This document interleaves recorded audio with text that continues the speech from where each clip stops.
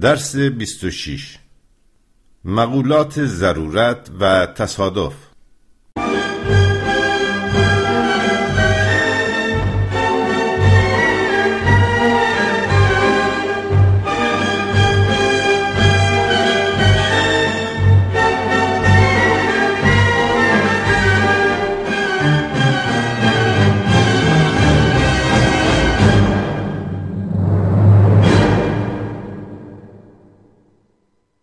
علیت عمومی ترین ارتباط است، اما تمام تنوع ارتباطات موجود در واقعیت را در بر نمیگیرد.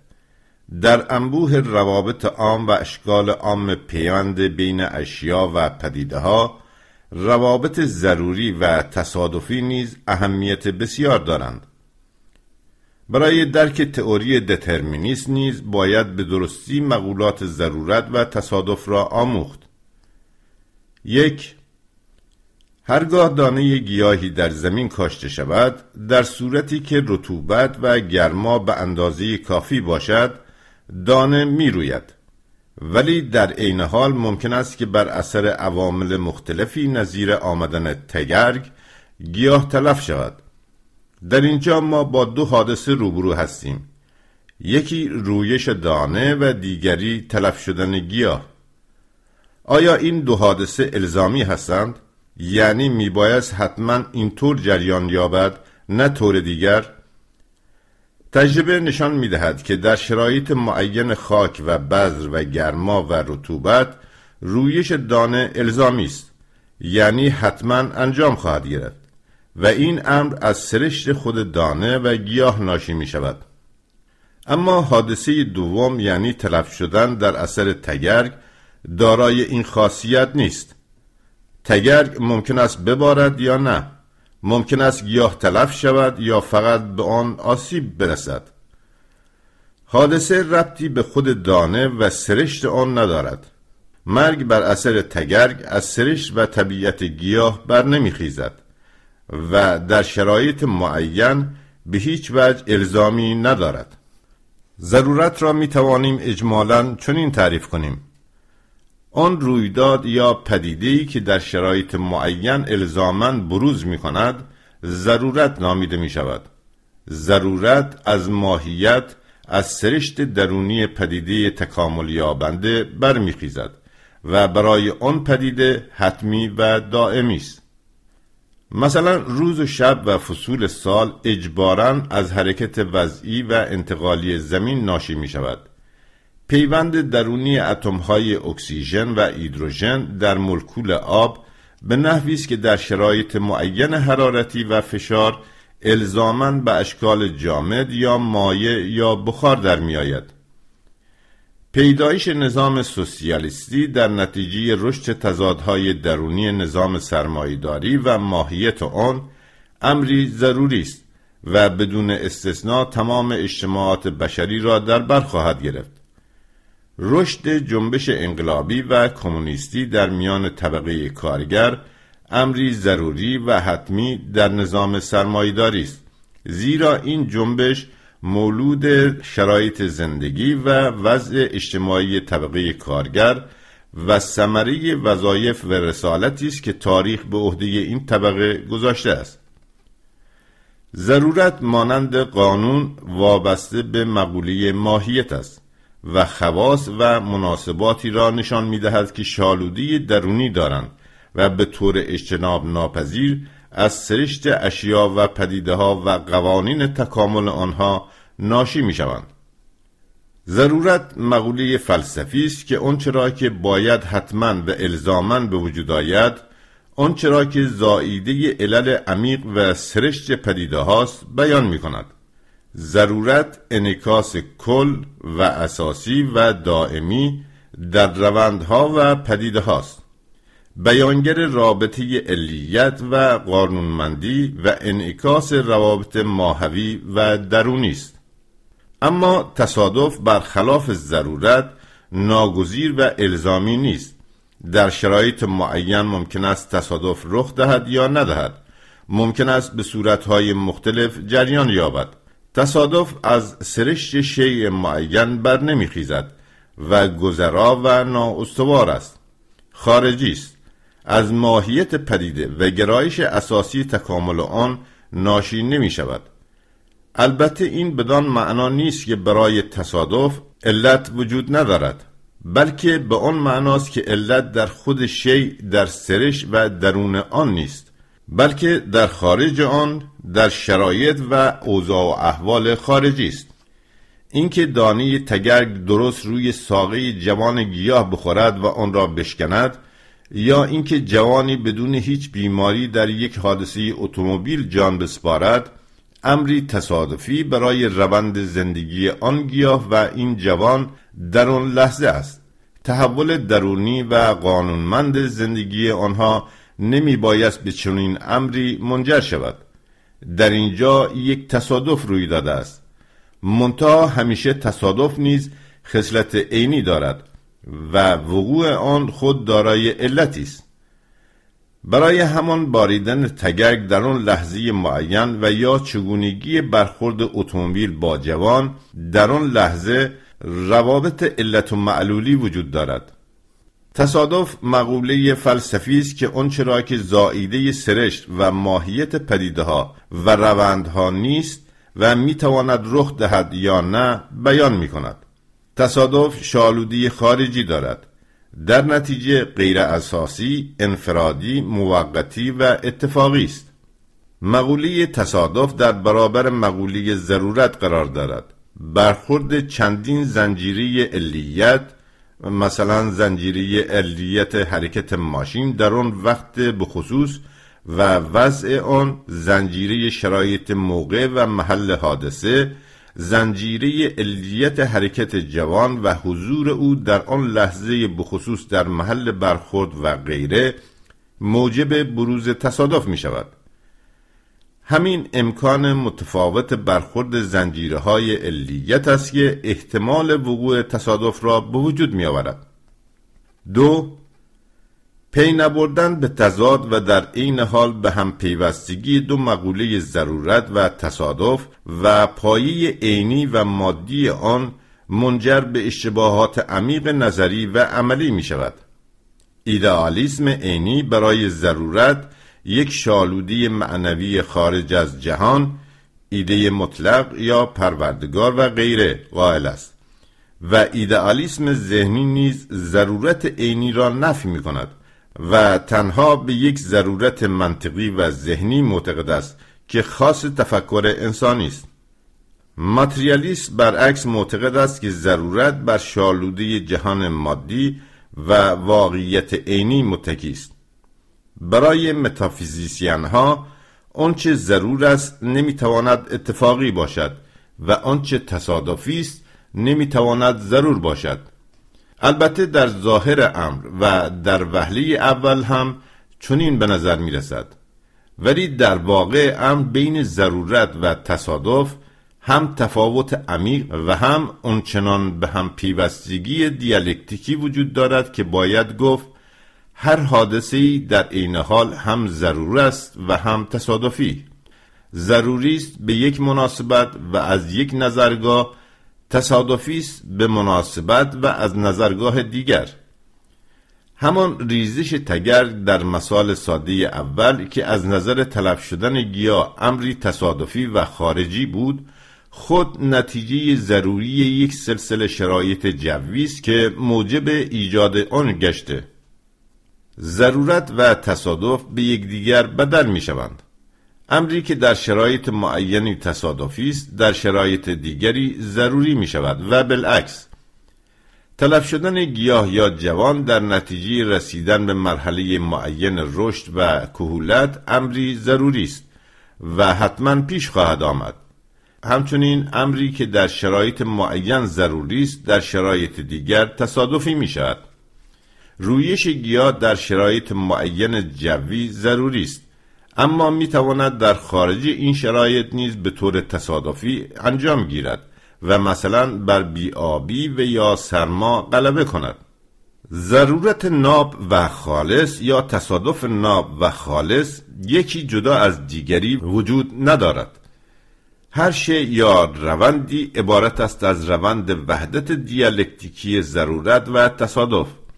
وجود گیاه و زندگی جوان عبارت است از مسیر ضرور پیدایش و رشد آنها در جریان سلسله تصادفات بیشماری که هر لحظه و هر جا با آنها روبروست. هیچ ضرورتی نیست که به شکل تصادفی بروز نکرده باشد و هیچ تصادفی نیست که در لحظه وقوع همچون ضرورت جلوه نکند. ضرورت مرگ در هر حال بر اثر و به شکل تصادفاتی نظیر بیماری، کهولت، برخورد با اتومبیل و غیره بروز می کند. تصادف و ضرورت با هم پیوند متقابل دارند و هر یک دیگری را ایجاب می کند. 3. گیاه در هر صورت می میرد. یا ضرورت: مرگ گیاه به صورت شکستن زیر تگرگ، خرد شدن زیر لگد، بریده شدن با داس، پژمرده شدن در پاییز و غیره، یعنی به صورت تصادف‌های مختلف رخ می‌دهد. مرگ انسان نیز ضرورت است. این ضرورت به شکل تصادف با ماشین، به دنبال یک بیماری و عدم امکان معالجه، پیری و غیره ظاهر می‌شود. به همین جهت است که می‌گوییم ضرورت بروز نمی‌کند مگر به لباس تصادف. در هر روند تکامل ضرورت جهت عمده و خط سیر اصلی آن را تشکیل می‌دهد، ولی این خط سیر از میان انبوه تصادف‌ها راه خود را باز می‌کند. آموزش دیالکتیک ماتریالیستی درباره همپیوندی متقابل و بغرنج ضرورت و تصادف توسط فردریک انگلز از طریق 3 تز به هم پیوسته بیان شده. تصادف شکل بروز ضرورت است. تصادف تکمیل کننده ضرورت است. ضرورت گرایش مسلط است و راه خود را از میان انبوه تصادفات می گشاید. تز اول نکته گرهی درک این رابطه دیالکتیک است. اصول دیگر از آن ناشی می شوند و رویه های دیگر آن را خاطر نشان می سازند. تصادف شکل بروز ضرورت است. برای درک رابطه دیالکتیکی دو مقوله ضرورت و تصادف باید به این نکته گرهی توجه کرد. این حکم به معنای آن است که هر پدیده ضروری به صورت امری تصادفی روی می دهد.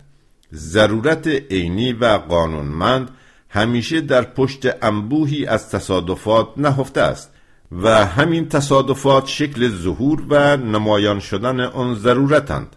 در تکامل اجتماعی نیز تصادف شکل بروز ضرورت است. مثلا عمل قانون ارزش در جامعه سرمایه‌داری که یک ضرورت است، در نوسانات تصادفی قیمت‌ها در بازار که مولود عرضه و تقاضاست بروز می‌کند. مثال دیگر: تبدیل نظام سرمایه‌داری به سوسیالیسم ضرورت تکامل جامعه است. حال اگر این گذار در کشور معین در زمان معین و در کشور دیگر در زمان دیگر، در یک جا به شکل قیام مسلحانه، در جای دیگر به شکل جنگ‌های پارتیزانی و در جای دیگر به شکل عبور مسالمت‌آمیز صورت گیرد، این موارد مشخص از نظر قانونمندی عام و گذار عام جامعه بشری به سوسیالیسم تصادف است. در عین حال همین امر که از نظرگاه عام بشری و تاریخ تکامل اجتماع تصادف است، از نظرگاه هر کشور معین و چگونگی گذار هر جامعه مشخص نتیجه ضروری یک سلسله عواملی است که الزاماً پیدایش آن را در زمان معین به شکل معین و از راه معین موجب گشته است. پس به عبارت دیگر مسیر تحولات فرماسیون‌های اجتماعی اقتصادی ناشی از ضرورت‌های تکامل جامعه است، ولی این فرماسیون‌ها در شرایط زمانی و مکانی اشکال بسیار مختلفی به خود می‌گیرند و تندی و کندی و شکل تحول آنها به عوامل تصادفی متنوعی مربوط است. تصادف به پدیده‌های ضروری چهره خاص و تکرار ناپذیر می‌دهد. دیالکتیک ماتریالیستی خصلت تاریخی ضرورت را نیز نشان می‌دهد، یعنی آنکه ضرورت جاودانی و بدون تغییر و یکباره برای همیشه نیست و تاریخچه پیدایش و تکامل دارد. دیالکتیک تأکید می‌کند که این خصلت مشروط به شرایط مشخص است که باید آنها را همه جانبه و موشکافانه مطالعه کرد. علم توجه خود را معطوف شناخت ضرورت، قوانین پدیده‌های متحول و کشف گرایش‌های مسلط آن می‌کند. 4. اینکه ضرورت به شکل تصادف بروز می‌کند ما را به مفهوم احتمالات راهنمون می‌شود. اگر تصادف نبود احتمال هم نمی بود. اون وقت میشد به طور قطع گفت فلان واقعه به فلان شکل در فلان وقت حتما حادث خواهد شد. مقوله احتمال با مقولات امکان و واقعیت بستگی دارد. نقش تصادفات آنچنان نوساناتی در بروز ضرورتها ایجاد می کند که باید قوانین احتمالات را در مورد پیشبینی به کار برد. برای اینکه این کار به نحو علمی انجام شود باید ماهوی را از غیر ماهوی، ضروری را از تصادفی به درستی تمیز داد. از همین روز که میگوییم قوانین ضروری راه خود را در مسیر تاریخ به صورت حداکثر احتمالات میگشایند و شکل گرایش‌های عمده و مسلط را به خود میگیرند. تئوری احتمالات در واقع مربوط است به پدیده‌های تصادفی پرشماری که اگر شرایط مناسب موجود باشد به دفعات تکرار می‌شوند. ساده ترین مثال بازی کودکانه شیر و خط با سکه است که پس از پرتاب یک سکه احتمال و تصادف هست که شیر آید یا خط، ولی هر بار که سکه پرتاب شد یکی از این دو احتمال عملی و تکرار خواهد شد. ممکن است 10 بار سکه پرتاب شود و هر 10 بار شیر آید یا هر 10 بار خط آید، ولی به طور کلی و تئوریک از هر بار پرتاب سکه احتمال آنکه شیر آید 50% و احتمال آنکه خط آید نیز همانقدر است. رابطه بین عده نسبی پیدایش هر پدیده محتمل و تصادفی با عده کل پیدایش نسبت احتمال را نشان می‌دهد. هر قدر عده کل مطالعه شده و تجربه شده بیشتر باشد، احتمال بیشتر به یقین نزدیک است.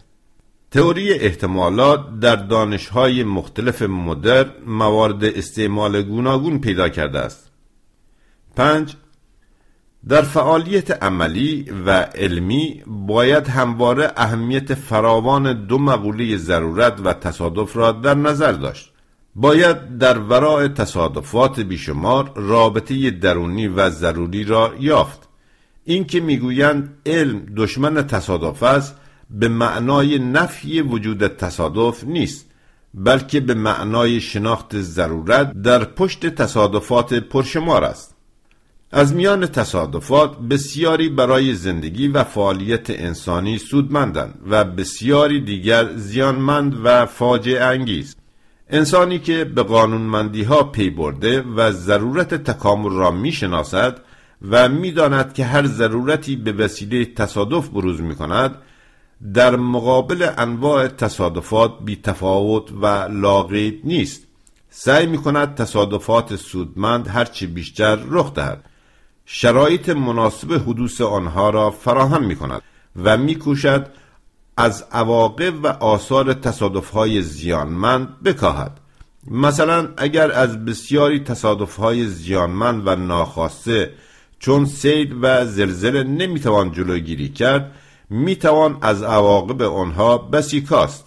هرچه علم جلوتر رود، قدرت ما در جلوگیری از تصادفات زیانمند و نامطلوب که هر یک علیت ویژه و خصلت عینی خود را دارند و یا برطرف کردن پیامدهای آنها بیشتر می شود.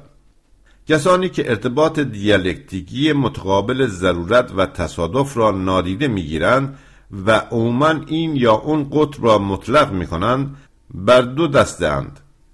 دسته اول آنها که فقط به ضرورت اعتقاد دارند و این جهت را مطلق کرده و هر گونه تصادفی را در تکامل انکار می کنند. از نظر آنها همه چیز ناگزیر و اجباری است و بر اساس ضرورت انجام می گیرد. این روش دست آخر کار را به سرنوشتگرایی یا فاتالیسم می کشاند، یعنی آنکه قضا و قدر حکم قطعی خود را از پیش صادر کرده است. دترمینیسم مطلق و مکانیکی زره سخت خود را بر همه چیز پوشانده است و انسان قادر نیست در برابر این ضرورت و ناگزیری دست به اقدام بزند. در نتیجه راهی جز این نمی ماند که در انتظار جریان جلو نگرفتنی حوادث نشست. برای بهبود زندگی، برای تغییر جامعه نباید مبارزه کرد، زیرا که گویا همه چیز از قبل روی پیشانی نوشته شده و آنچه مقدر است همان خواهد شد، و یا چون مشیت بر این قرار گرفته که معدودی توانگر و استثمارگر و اکثریت عظیم تنگدست و بهره‌ده باشند، پس کاری نمیتوان کرد و باید تسلیم این وضع شد. جبریگری خواه به صورت خرافی خواه با پوشش ظاهراً علمی اشتباه و زیانمند است. مطلق کردن ضرورت و نفی تصادف نزد فلاسفه‌ای چون دموکریت و اسپینوزا به این شکل جلوه‌گر شد که تصادفات نیز پدیده‌های ضروری شمرده می‌شدند که هنوز علت آنها معلوم نشده. اگر در جهان تنها پدیده‌های ضروری وجود داشت و هر حادثه‌ای محتوم بود، جهان خصلت سرنوشتی و مقدر یا فاتال به خود می گرفت و کوشش و تلاش آدمی را ثمری نمی بود و نمی شد هیچ گونه تغییری در جهت مطلوب در سیر حوادث داد. دسته دوم آنها که فقط به تصادف اعتقاد دارند و آن را مطلق می کنند و کاملا منکر ضرورت می شوند. این نظر نیز به نوبه خود به معنای نادیده گرفتن علوم، به معنای نفی علیت و قانونمندی، به معنای انکار توانایی انسان در پیشبینی حوادث و نفی لزوم شرکت فعال در اداره آنهاست. طرفداران این نظریه جهان را همچو کلاف به هم پیچیده‌ای از انبوه تصادفات بی سر و ته در نظر می‌گیرند. اگر در جهان تنها تصادفات وجود داشت و پدیده‌های ضروری نمی بود، جهان خصلت آشفته و نامنظم و به اصطلاح اروپایی کائوتیک به خود می گرفت و پیشبینی حوادث ممکن نبود و تعیین هدف و معنایی نداشت.